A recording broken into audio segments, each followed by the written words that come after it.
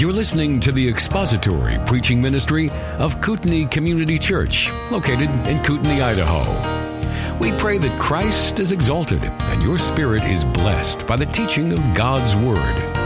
For more information about Kootenai Church, please visit us online at kootenaichurch.org. All of our sufficiency in life and in death, in living and in dying, is to be found in Christ and Christ alone. And the more we know of the truth about Him, the more we are able to gaze upon His glory revealed in Scripture and come to a confident understanding of who He is and what He has done for us on the cross. The more we're able to apprehend that, then the more we will abandon all of our confidences in all of the other things that we typically trust in for salvation and sanctification and security.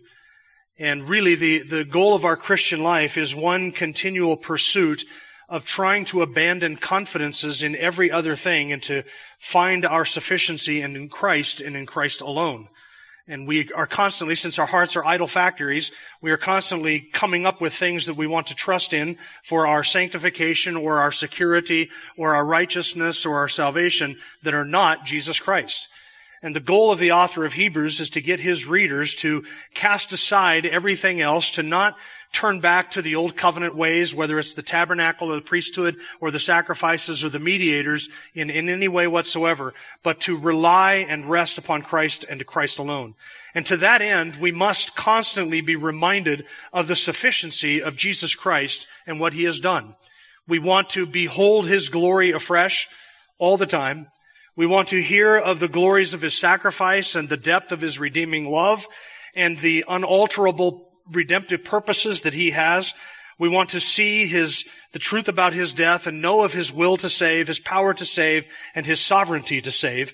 And when we meditate upon those things and we think upon them and we reflect upon them, then they serve the purpose of taking out of our hearts all the other idols and all the other confidences that we have and reposing our heart and our soul on Christ and Christ alone for every benefit, every glory, every spiritual blessing, and everything that we need. Our sufficiency is in Jesus Christ and in Him alone. And the author of Hebrews wants his readers to come to that conclusion. So he is constantly comparing Christ to all of the other things that might distract them from Jesus or that might also compete for their affections or for their confidences, like the priests, the sacrifices, the tabernacle, and the old covenant. And he is intending to show that Christ is superior to all of them, so that he might, the author of Hebrews wouldn't have known this, but that he might get us to be able to sing with confidence, "My hope is built on nothing less than Jesus' blood and righteousness. I dare not trust the sweetest frame, but wholly lean on Jesus' name." That's the goal. Ultimately, we come to Christ and we trust in Him for salvation, but then the rest of our Christian life is really about reposing ourselves again and again on the person of Christ and finding in Him all of our sufficiency for all of our hope and all of our confidence. So here at the end of this 9th chapter of Hebrews, which we are in, we're looking at this comparison between the work of Christ and His sacrifice on the cross for us, and comparing that with the Old Testament priests and their sacrifices and the blood of bulls and goats and animals. And today, we're going to note 5 differences between the sacrifice of Christ and the sacrifice of those Old Testament animals. And these 5 things, I am certain you already know this. I'm certain that most of you here already know this and believe this. And I'm certain of that because you are here worshiping today, trusting in Jesus, and you're not in your backyard right now offering a sacrifice of animals and sprinkling blood on altars and garments, etc. So you already have this confidence in Christ. But my hope is today that as we reflect upon the uniqueness of the sacrifice of Jesus Christ, that it will serve to repose your hearts once again on Jesus Christ and the glories of what He has done for us.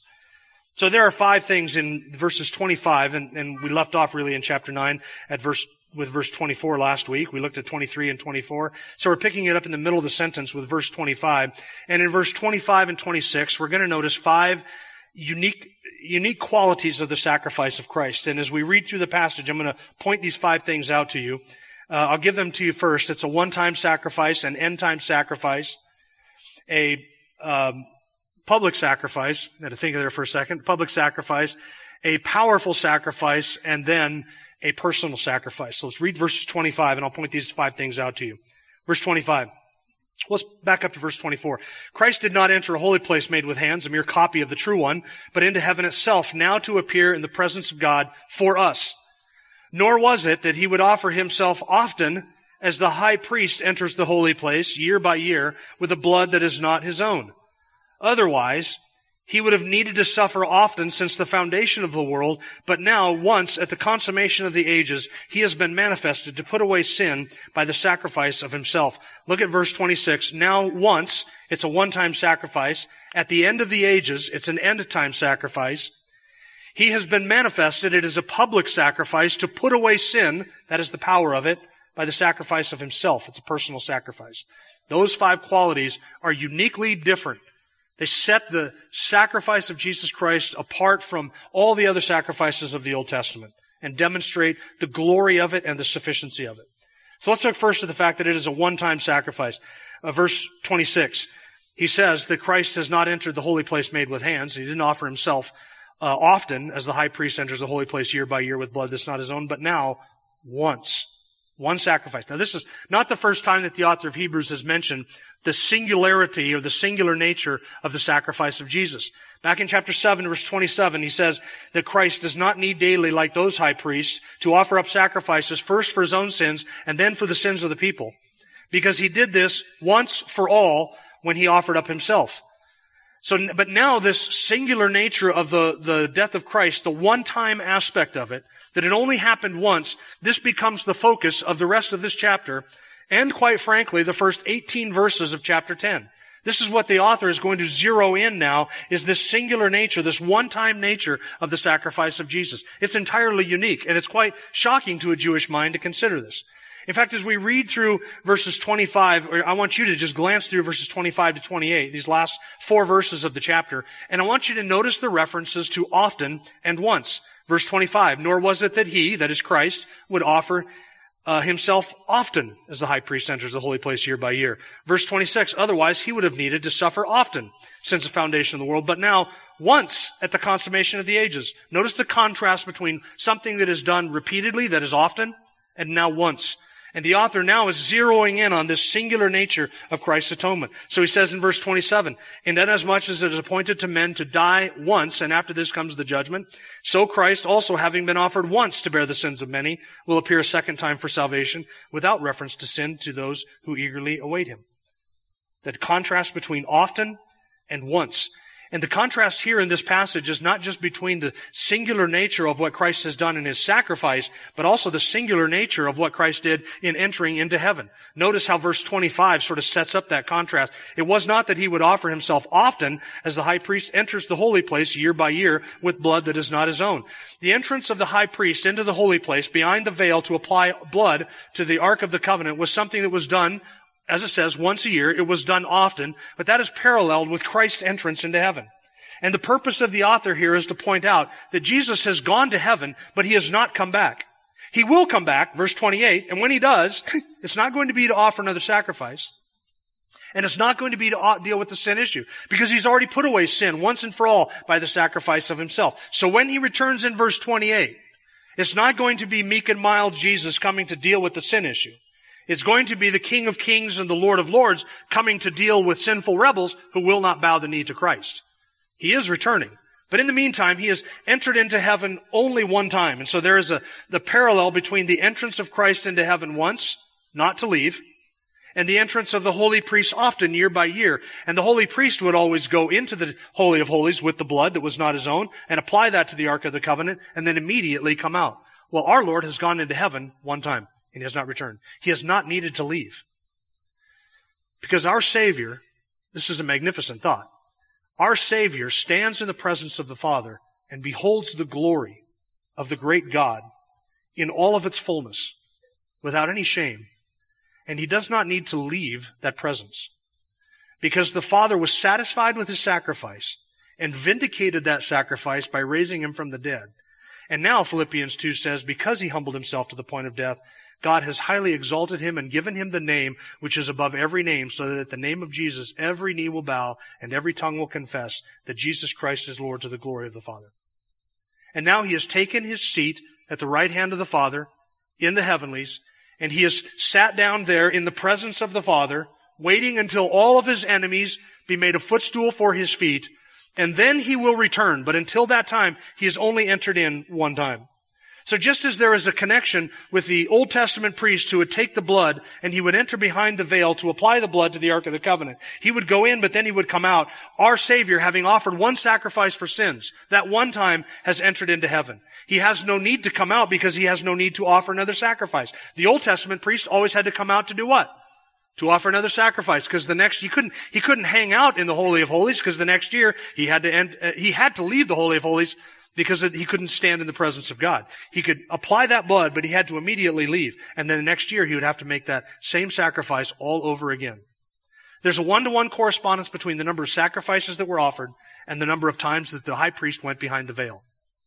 Remember, on the Day of Atonement, he would offer a sacrifice first for himself and for his family. And he would go behind the veil and apply the blood there. And then he would come out and offer a sacrifice for the sins of the people. And then he would go behind the veil and he would apply the blood. Every time the high priest went behind the veil, he had to offer a sacrifice. They couldn't store up the blood in a container and use it year after year. They could have harvested enough blood, and I don't mean to be gory here, but they could have harvested enough blood from one sacrifice to apply to that Ark of the Covenant year after year for decades if they could have found a way to seal it up and to preserve it year after year, but they didn't do that. He applied the blood, and every time he went back in, he had to offer a new sacrifice. So Jesus Christ has gone into heaven one time. What does that say about a sacrifice? How many sacrifices has he offered? Only once. And this, by its very nature, would have been shocking to a Jew. One sacrifice? The Jews were used to thinking of multiple sacrifices, continual sacrifices, perpetual sacrifices, endless sacrifices. More sacrifices than they cared to count was part of their daily ritual and their yearly life. And now along comes the New Testament and the apostles and said he has offered one sacrifice. This is mind-blowing to a Jew. One sacrifice? So he's only offered one sacrifice? Is that a detriment? No, that actually speaks of its glory. He's offered one sacrifice. Therefore, you need not trust anything else.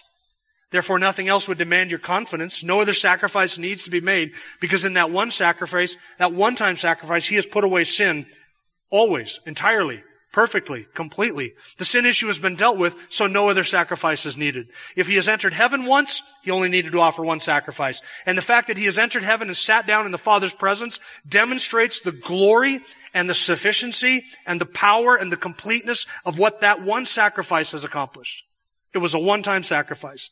And it had to be an all-or-nothing sacrifice. Notice the argument of the author in verse 26, where he talks about Christ not needing to offer himself to enter into heaven often or to offer himself often. Otherwise, verse 26, he would have needed to suffer often since the foundation of the world. What's the author saying there? He's saying, look, the sacrifice of Christ is either completely and perfectly sufficient, so that only one sacrifice needs to be met, or it is insufficient and must be offered over and over again. If the sacrifice of Christ needed to be offered twice, then it needed to be offered thousands upon thousands of times, just like animal sacrifices.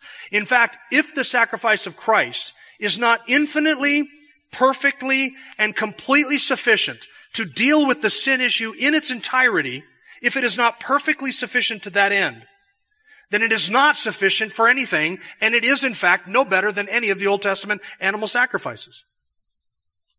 If it doesn't deal with sin completely, then he would need to come and offer himself often since the foundation of the world to continue to deal with that. And that puts him in the same class as the Old Testament animal sacrifices. But that is not the case. Instead, he has offered one sacrifice for sin, one sacrifice for all time. It really is an all or nothing deal. So then I ask you, what do you trust in? Where's your hope or your confidence? What do you trust in, and what do you cast your hope in to expunge your sin and to remove the record of your guilt? The death of Christ on the cross plus what? Plus what? What do you trust in to take away all of your sins and to make you completely righteous in the sight of the Father? What do you trust in to dismiss your court case with all of its myriad of transgressions and sins and crimes against the benevolent King of Heaven? What do you trust in to satisfy divine justice on your account? What do you trust in, the death of Christ plus what, To allow the Father to treat you as if you have never sinned. In fact, to treat you as if you have done only righteousness. And then to adopt you into His family and to treat you as if He treats His righteous Son, the Lord Jesus Christ. What do you trust in for that? What do you trust in so that you can enjoy eternal delight and eternal glory in the presence of the Father and to behold the Holy One eventually face to face? What do you trust in to grant to you every spiritual blessing in the heavenly places in Jesus Christ? The death of Christ plus penance, purgatory, your good deeds, your sacrifices, your asceticism, the things that you give up, your acts of service, your righteousness. What else do you trust in? You see, anybody who has to say that I trust in the death of Christ plus the Mass or my observance of communion or my baptism or my service or my continuing in my faith, or the strength of my righteous deeds, or eventually purgatory to take away my sins. Anybody who adds to that is confessing that they do not believe in the sufficiency of the death of Christ to deal with the sin issue. He has put away sin by the sacrifice of Himself. It was a one-time sacrifice. Every gift of grace, every blessing, every benevolent act of kindness that you enjoy, every good gift that comes from the Father toward you and toward me, is purchased for us and secured for us by the death of Jesus Christ on the cross, including your repentance and your faith, so that no man can boast. Everything. All of it secured in that one death. Completely sufficient. A one-time sacrifice. Second, it is an end-time sacrifice. And you say, Jim, at this rate, there's no way we're going to get through all 5 of these. Number 2, an end-time sacrifice. Now, he says in verse 26, once at the consummation of the ages. A one-time sacrifice. Since it is a one-time sacrifice, it therefore marks the completion or the perfection, the fullness of the ages. That's an interesting phrase, and it is an interesting word that is used. It's only used 6 times in all the New Testament. 5 times it's used in the book of Matthew. 1 time it's used here in Hebrews, this word for consummation. In the book of Matthew, it's actually translated end. So we're used to hearing in the book of Matthew the end of the ages or the end of the age. I'll give you a couple examples. Matthew 24, verse 3. As He was sitting on the Mount of Olives, the disciples came to Him privately, saying, "Tell us, when will these things happen, and what will be the sign of your coming at the end of the age?" It's the same phrase. Matthew 28:20. Jesus said to His disciples to go into all the nations and preach the gospel and make disciples of all men, baptizing them in the name of the Father, the Son, and the Holy Spirit, teaching them to observe all that I commanded you, and lo, I am with you always, even to the end of the age. That word refers to the completion of something, the fullness of something, the consummation of something, the end of it. But here's the question. If the death of Christ and His sacrifice on the cross marked the end of the age, the consummation of the ages, then where are we at 2,000 years later? If that was the end of it, where are we at now 2,000 years hence the end of it? Are we in a different age? Are we in the next age? Is it the same age? It seems like if the end happened 2,000 years ago, where are we at? What should we be expecting? There are 2,000 years that have transpired between the end of the age or the consummation of the ages and today. How much longer are we going to have to wait for the consummation of all things or the end of the ages? Let me give you 2 answers to this, or 2 ways to think this. The first is to understand and to remember God's perspective on time. With God, 1,000 years is a day, and a day is 1,000 years. That simply means that in His redemptive calendar, His order of events, to say that 2,000 years has gone by is really nothing. Really, the sacrifice of Jesus Christ is at the consummation of the age. Second, the death of Christ is the culmination of God's redemptive work. His sacrifice is at the consummation of the age because it is the zenith, the climax, the end, the fulfillment, the fullness of all of God's redemptive work. There is nothing to surpass that. There's no stage 2. There's no phase 2. We're not waiting for the next redemptive act that will deal with the sin issue and secure our salvation. That has already been done. That is past. And so now, in one sense, the rest of this is just wrapping up what has already been accomplished. You can think of it that way. He's going to gather in His sheep. He's going to take them to be home with Him. He's going to pour out His judgments in the tribulation, resurrect Old Testament saints, establish His kingdom, judge the living and the dead, recreate the world. That's the end. It's all downhill from here. We're not expecting any redemptive act to secure the judgment on sin or to deal with the sin issue. We're not expecting any final second phase of dealing with the sin issue. That's all been dealt with. Right now we're just mopping up the stage of human history. We're just cleaning things up. It's all going to be resolved. Everything that led up to the consummation of the ages, the death of Christ, everything anticipated it. It was all moving toward that. And when that happened, that was the culmination, the zenith, the climax of all of human history. And now the rest of it is just the pieces falling into place. He's going to gather in his elect. He's going to take them home to be with him. He's going to judge the living and the dead. He's going to establish his kingdom, and he's going to recreate the world. All of that comes out of that one consummating act of the death of Christ in human history. To say that it is the consummation of the ages simply is a way of saying it is the defining point of human history. The central point of human history. Everything led up to that, and now everything is just coasting until it is all wrapped up. That's good news, isn't it? When we speak about the end times, what do we typically mean? We typically, when you wonder, and if anything would make you wonder this, 2020 would make you wonder this, are we living in the end times? If we're not, I want to die long before the end times ever show up. Are we living in the end times? When we ask that question by end times, what we typically mean is, are we living in the weeks, months, or short years prior to the return of Jesus Christ? When the New Testament speaks of the end times, it uses the word differently, the phrase differently. Because the answer to this question, are we living in the end times? The answer to that is yes. And not that I mean that we're living in the days, weeks, months prior to the coming of Jesus. I sure hope we are. Right? And all God's people said, yes, please. Right. But that's not what I mean when I say we are living in the end times. We're living between the first advent of the Lord and the second advent of the Lord. Those are the last days. 2,000 years so far, but those are the last days. Are we living in the last days? Yes, we are. We have been for 2,000 years. The next event, listen, when God has gathered in all of his chosen ones, then the end is going to come. That's what we're waiting on. We're just waiting for him to gather in all of his elect so that he could lose none of them, as he promised in John chapter 6. All that the Father gives me will come. I'll lose none of them. Maybe some of those elect haven't been born yet. I hope that all of the elect have been born already so that we can get this over with. That's my desire. That's my longing. Trust me. But once he gathers in all of his elect, then that's it. So the end times is this period of time between the first coming of the Messiah and the second coming of the Messiah. We live in the Messianic age. And when he returns, that's not going to be the end of the Messianic age.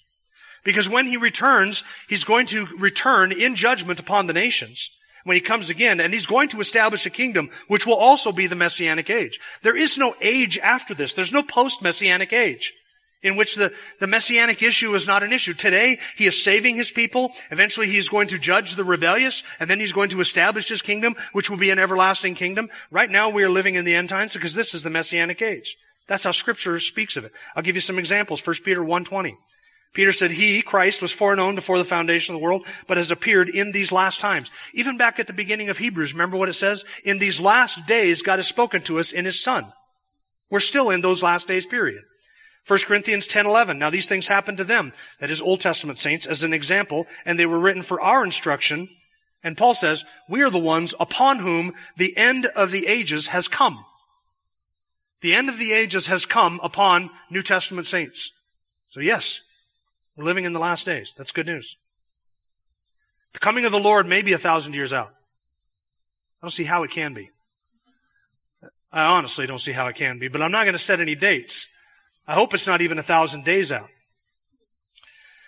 So it simply means, when he talks about the consummation of the ages, that this is an end-time sacrifice. It is the last sacrifice. There's no sacrifice to be made after this. He simply means that it is the definitive act of history, the decisive point of all of human history, the zenith of God's redemptive work. And now we're just coasting to the finish line. And it seems with ever-increasing speed that we're coasting to the finish line. Because it's all going to be wrapped up. And he's going to deal with all of it. Why is it the consummation? Because his death is all that was needed and no further work is necessary. There's no phase 2 to God dealing with the sin issue. This is what he means, and we'll get to it in a couple weeks, down in verse 28, when he says, Christ suffered once to bear the sins of many. He will appear a second time, but without reference to sin, to those who eagerly await him. In other words, when he comes, it is not going to be to offer another sacrifice or to deal with sin. When he comes, it will be to bring the fullness of all the promised salvation to those who eagerly await him. I'm looking forward to that. Third, it is a public sacrifice. A one-time sacrifice, an end-time sacrifice, and then a public sacrifice. Look what he says in verse 26. Once now at the consummation of the ages, he has been manifested to put away sin by the sacrifice of himself. That word manifest means to reveal, to make visible, to make it appear, or to make something known. And I don't want to make too much of this, but there is something to be noted here. This describes something that is public and publicly displayed, and we can contrast this with the work of the tabernacle. And for this observation, I am in debt to Charles Spurgeon and his sermon on this passage. He had an insight, and it was just, he didn't spend much time. In fact, he didn't even spend as much time talking about it as I'm about to, but I thought it was an insight that was worth sort of bringing out and giving to you today. The work of Christ was public. The atonement that took place in the tabernacle was very secret. It was behind a veil, and nobody saw the atonement actually take place. They could see the sacrifice. They could see the high priest enter into the tabernacle with the blood, but they never actually saw the high priest apply the blood to the Ark of the Covenant. That was something that only one person saw, the one who did it, the high priest. He was the only one allowed behind the veil. He was the only one who could see the Ark of the Covenant. He was the only one that was there when the blood was applied. And every Jew who would watch that high priest walk behind that veil to apply the blood to the Ark of the Covenant had to believe in his heart, have faith that that high priest was going to apply the blood, and the application of that blood, the sprinkling of it on the mercy seat, would then in itself accomplish atonement. But the actual work of atonement itself was never done in the public eye. The sacrifice was, but the application of that blood was not. Compare that to the life and ministry of the Lord Jesus Christ, where everything was public. He was born publicly, and his birth was announced publicly by angels. He lived a public life out in the public eye, where everybody, friends, enemies, skeptics, critics, haters, and lovers of God, could all see him and observe his deeds and his entire life. His conduct was observed, so much to the point where in the Gospel of John he says, "Which one of you can charge me with sin?" And nobody, even those who knew him closest, even those who observed every aspect of his life, nobody could charge him with wrongdoing or sin. He lived his life publicly.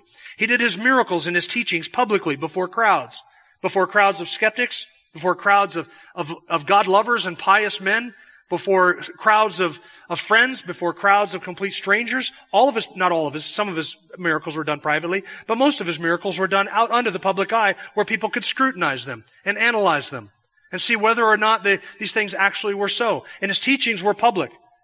In other words, we're not putting our faith in the testimony of one or two people who were privy to somebody who lived their lives like a recluse off in the corner and did his miracles only observed by one or two people. Everything he did from the beginning of his life to the end of his life was all public. Even his crucifixion and the sacrifice of Christ itself was as public could be.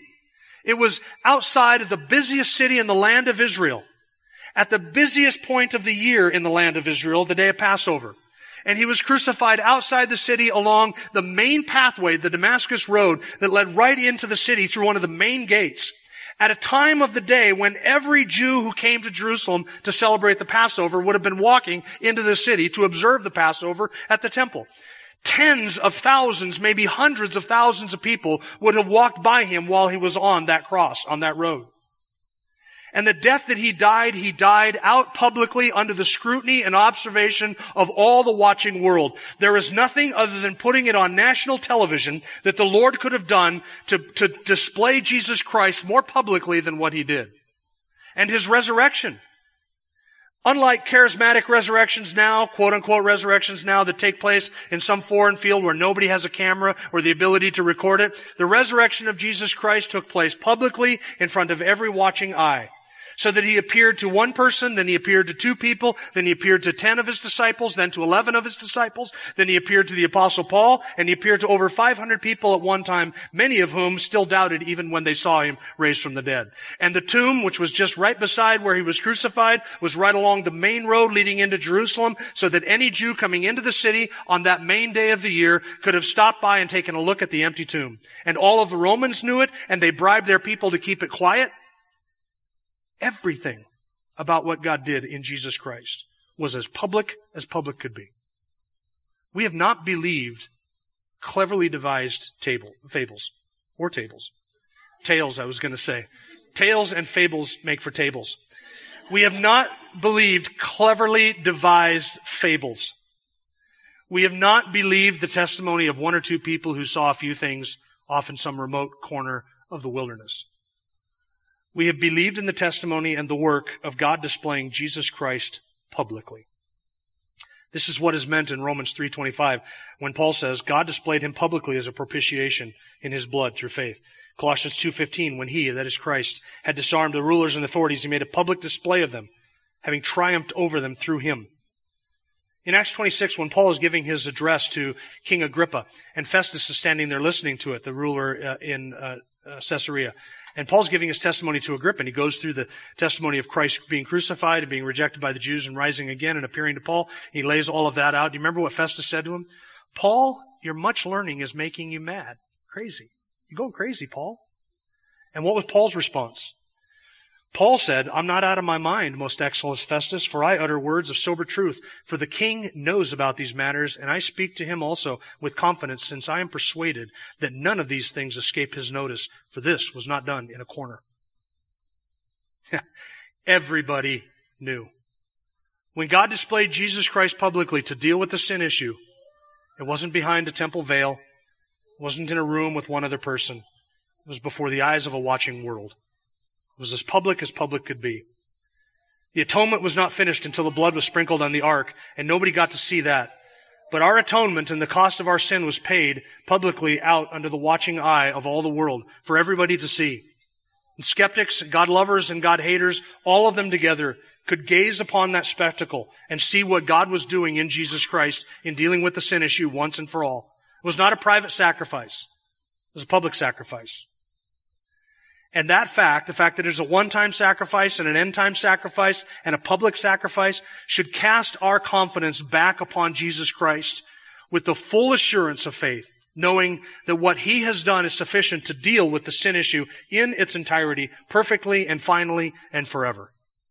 God has displayed him publicly, so that we can have confidence that our sin is taken care of, and that all the other confidences and all of the other gods that we worship and all of the other things that we want to build our faith and our hope and our assurance on, none of it compares to the anchor that holds within the veil, which is Christ our Lord, having died one time publicly to deal with the sin before all men, so that all may know that this Savior is the one to whom God commands us to repent and believe to have eternal life. Now, there are two other aspects of his sacrifice, which we do not have time for today, so we get to those next week. It was a powerful sacrifice. It put away sin. What does that mean? That it put away sin entirely. And that it was a personal sacrifice. He sacrificed himself. Thank you for listening to the latest podcast from Kootenai Church. If you'd like to learn more about Kootenai Church or to donate to our church ministry, you can do so online by visiting kootenaichurch.org. We hope you enjoyed this podcast and pray you'll join us again next time. Once again, thank you for listening.